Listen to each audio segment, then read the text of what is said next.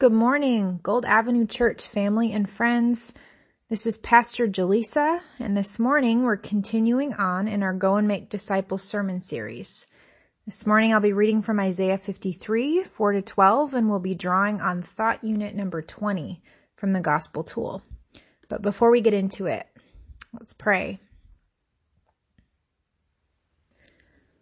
God in heaven, we lift you high today as the God who is making all things new. I was reminded of that as I look out at the flowers and spring coming about, and God, you're so good.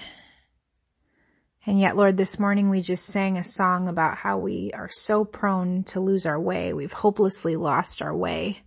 And God, we are so prone to wander away from you and from your goodness. And so, Lord, as we dig into your word this morning, we ask that you would make it fresh to us, and that you would use it to draw us closer to you, and that you would use it to show us more of your heart and who you are. Holy Spirit, we ask that you would equip and anoint and empower the preaching of your word and the hearing of your word and the way that we submit under it and seek to obey it. Lord, you use your word to transform us. And so, Holy Spirit, we ask that you would use the word of the Lord to transform us this morning. We love you, Lord. In Jesus' name, amen. So from the Gospel Tool, Thought Unit 20. Jesus provides means for restored relationship and role. Jesus models this love for and obedience to God the Father through his own life by allowing himself to be unjustly crucified. Through his death, Jesus makes payment for sin and reconciles all who believe in him with God the Father. Jesus also liberates his followers from Satan and all the powers of darkness. And then from Isaiah 53, and we'll be reading verses 4-12. Surely he took up our pain and bore our suffering. Yet we considered him punished by God, stricken by him and afflicted. But he was pierced for our transgressions. He was crushed for our iniquities. The punishment that brought us peace was on him, and by his wounds we are healed. We all, like sheep, have gone astray, and each of us has turned to our own way. And the Lord has laid on him the iniquity of us all. He was oppressed and afflicted, yet he did not open his mouth. He was led like a lamb to the slaughter, and as a sheep before its shearers is silent, so he did not open his mouth. By oppression and judgment he was taken away. Yet who of his generation protested? For he was cut off from the land of the living. For the transgression of my people he was punished. He was assigned a grave with the wicked and with the rich in his death, though he had done no violence, nor was any deceit in his mouth. Yet it was the Lord's will to crush him and cause him to suffer. And though the Lord makes his life an offering for sin, he will see his offspring and prolong his days, and the will of the Lord will prosper in his hand. After he has suffered, he will see the light of life and be satisfied. By his knowledge, my righteous servant will justify many, and he will bear their iniquities. Therefore, I will give him a portion among the great, and he will divide the spoils with the strong. Because he poured out his life unto death and was numbered with the transgressors. For he bore the sin of many and made intercession for the transgressors. This is the word of the Lord. Thanks be to God.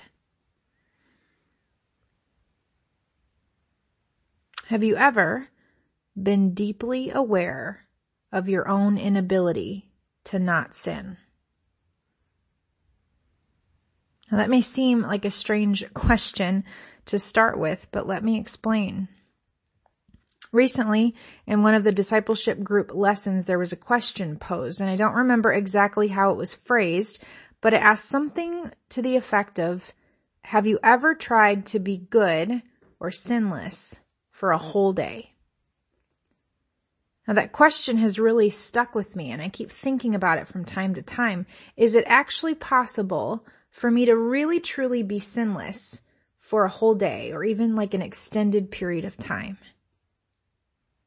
And I was thinking about that question this Friday morning, and it might sound kind of silly, but I was actually focusing on and attempting to be as sinless as possible as I rolled through my morning on Friday.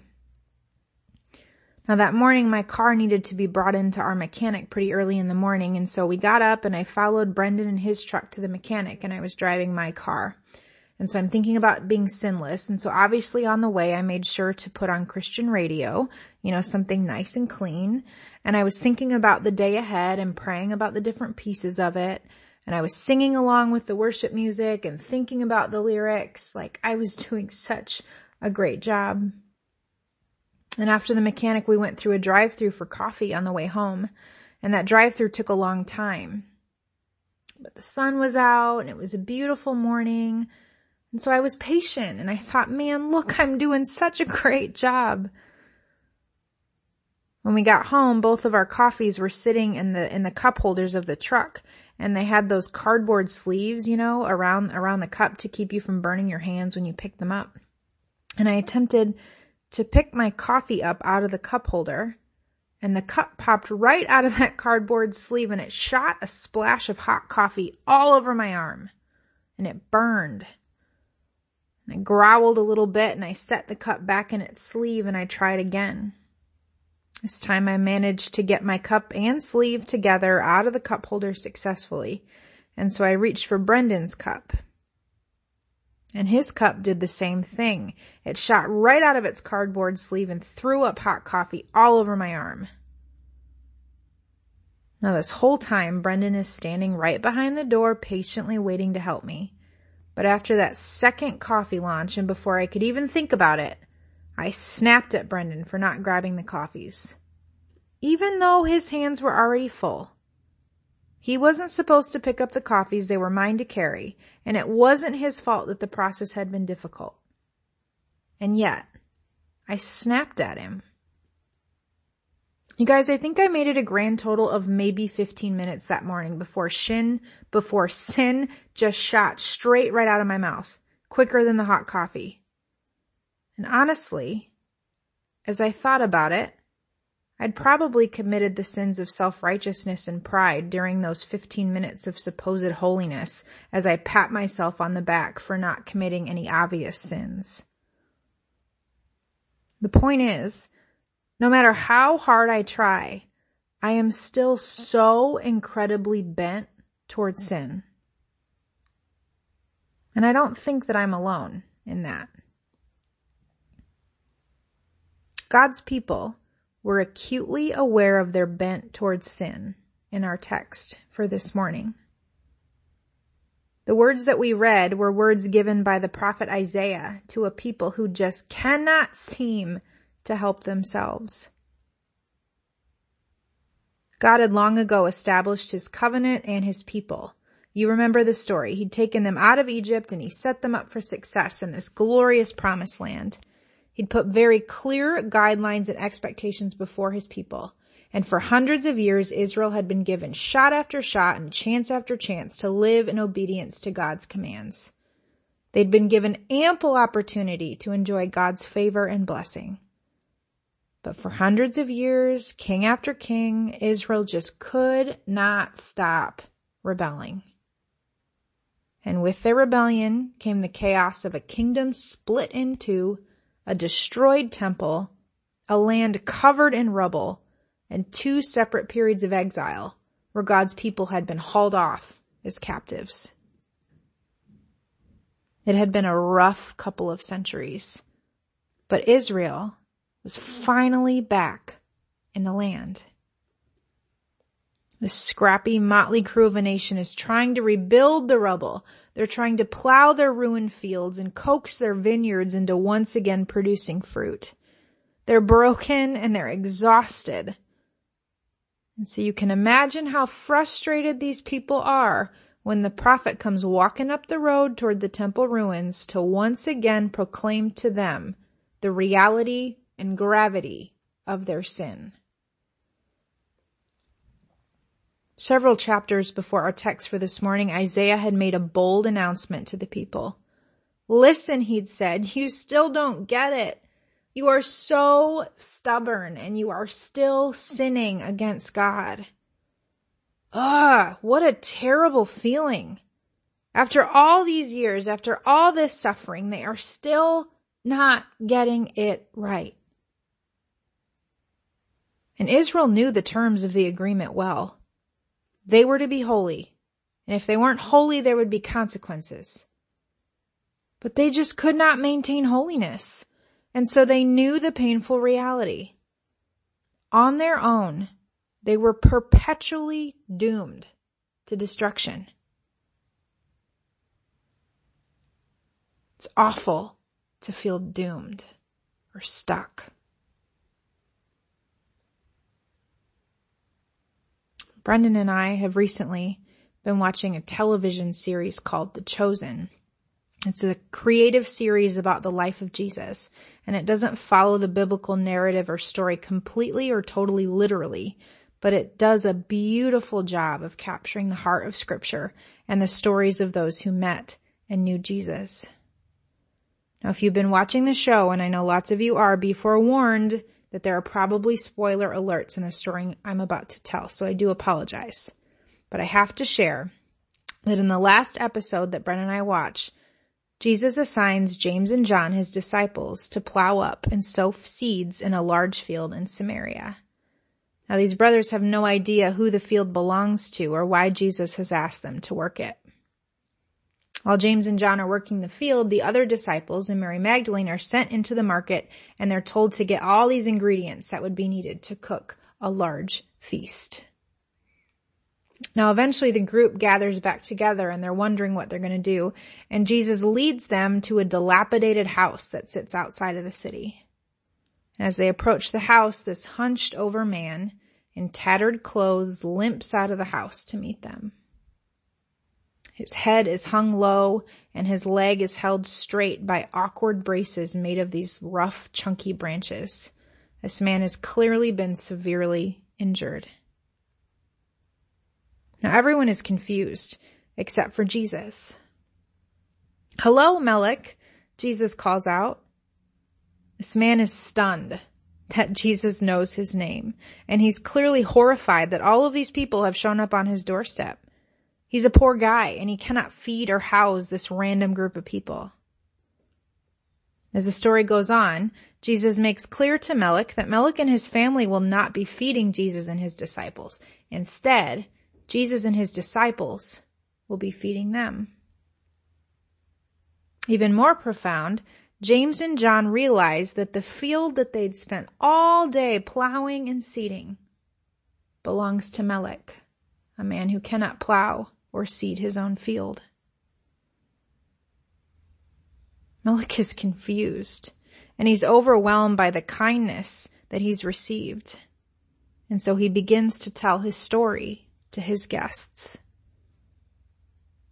As they sit around a fire after dinner, Melech turns to Jesus and he says, "If you only knew the kind of man that I am, you would not be here with me." Melech goes on to explain that because of the poverty of his family, he and a fellow Samaritan friend had robbed and beaten a Jewish traveler along the road. They had left him for dead. Melech had stolen that poor man's horse, and he was riding it to the nearest city to sell it for money when the horse reared up, threw Melech, and ran off. Melech's leg had been badly broken in the process. He'd been forced to crawl on his elbows to the nearest town and to return home to his family, ashamed and in worse shape than when he'd left. Melech finishes his story with such sadness in his eyes.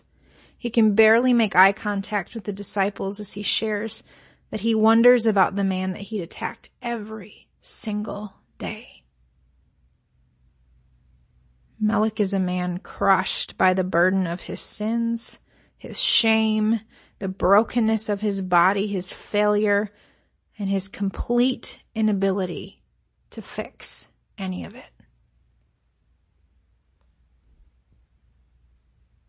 Now, I've never robbed or beaten anybody. I've never stolen a horse. I haven't had a severe injury. I've never seen my family starve. But as I watched Melech tell his story, I couldn't help but recognize a piece of my own heart in his. I think we all have stories that we'd rather not tell. Stories that make us lower our heads and avoid eye contact. I think we're all aware of parts of ourselves or things about us that we just can't seem to change or fix. To different degrees, we've all dealt with or witnessed what Isaiah calls infirmities. These are maladies of humanity. Broken bones, diseases, chronic pain, mental illness, sickness, general brokenness of the body.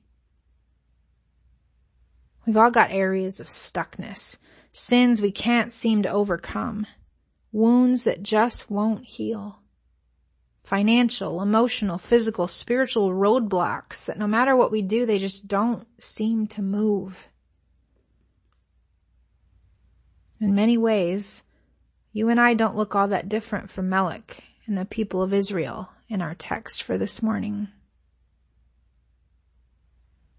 After the prophet had reminded Israel of their sins, he begins to describe what is arguably the greatest promise to ever be given. Isaiah begins to weave together bits and pieces of a story about a mysterious servant who would take up their burdens upon himself. The weight and the punishment of these burdens would be so heavy upon that servant that humanity looking on would assume that God was punishing him because of something terrible that he had done himself. But the truth is that this servant would be pierced. He would be crushed. He would be punished, stricken, and wounded, not for his own sins, but for the sins of God's people. Because he is sinless, his punishment would finally bring peace.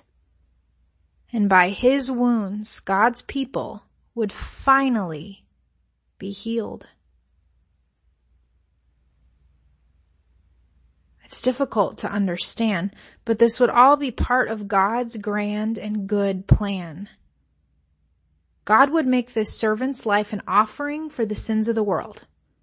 The servant would work with God. He would silently and willingly give himself up, and somehow the servant would be blessed.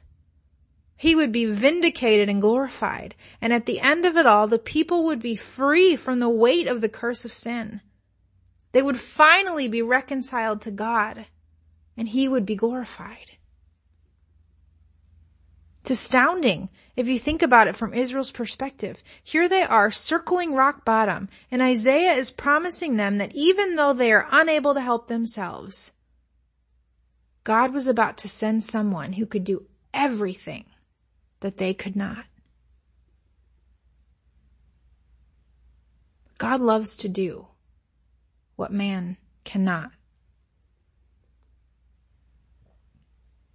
At the end of the episode of The Chosen, it was clear that Jesus had used James and John to plow and plant a field that Melech could not.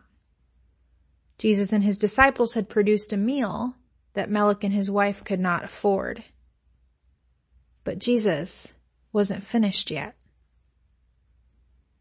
When he goes to leave Melech that night after dinner, Jesus reaches out and embraces Melech wholly and completely.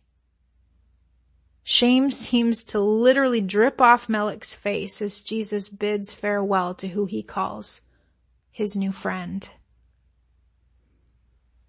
In the next scene, Jesus wakes up grinning from ear to ear the next morning.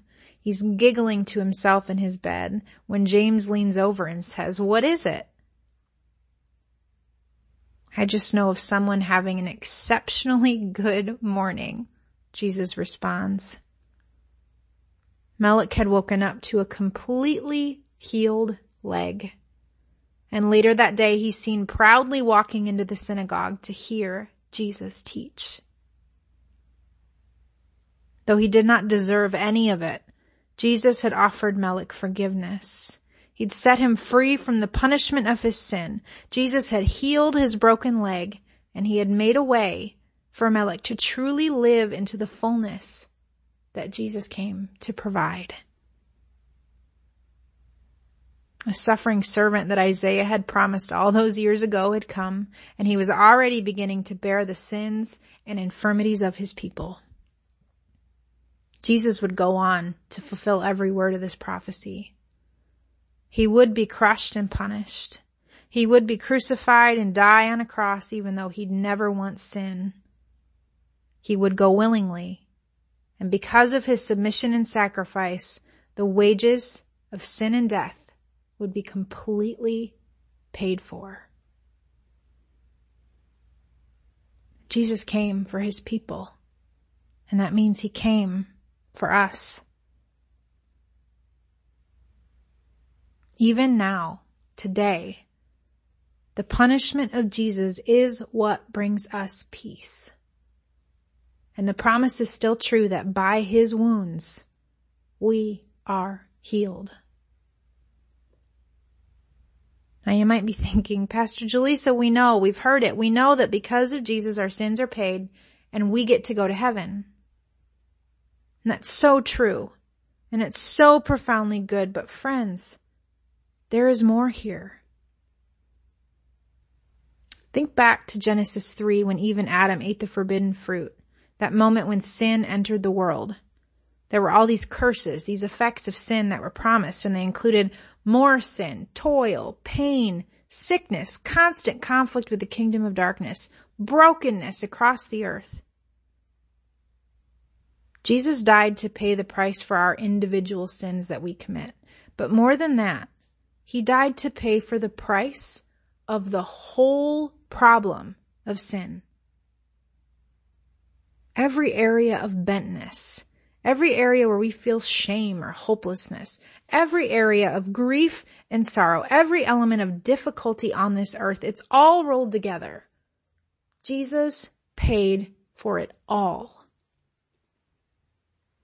The death of Jesus means that Satan has lost his grip on us and his grip on this earth. It means that we're no longer victims to our sin. No, we're not perfect, but in and through Jesus, we can withstand temptation. We can confess. We can repent, and he is in the process of making us new. The death of Jesus means that healing is our reward. Physical, emotional, and spiritual healing are all portioned to us because of Jesus. I want to be clear here. Some healing may not happen on this side of heaven. But just as Paul notes throughout his letters that we have been saved, that we are being saved, and that we will eventually be saved, through Jesus, you and I have been healed. We are being healed, and eventually we will be completely healed. We can trust and expect healing now and later because of Jesus.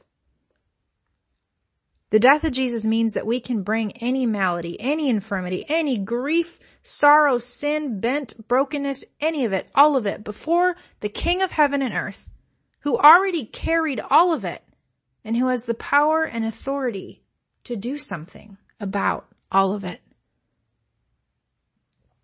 Isaiah said that after Jesus had suffered, he would see the light of life and he would be satisfied. The plans of God would prosper in him and his offspring. Jesus would be given a portion among the great. And listen to this. He would divide the spoils of this tremendous victory with the strong or the numerous. Friends, the truth of the gospel is this, that Jesus Christ came and died to save us, to set us free.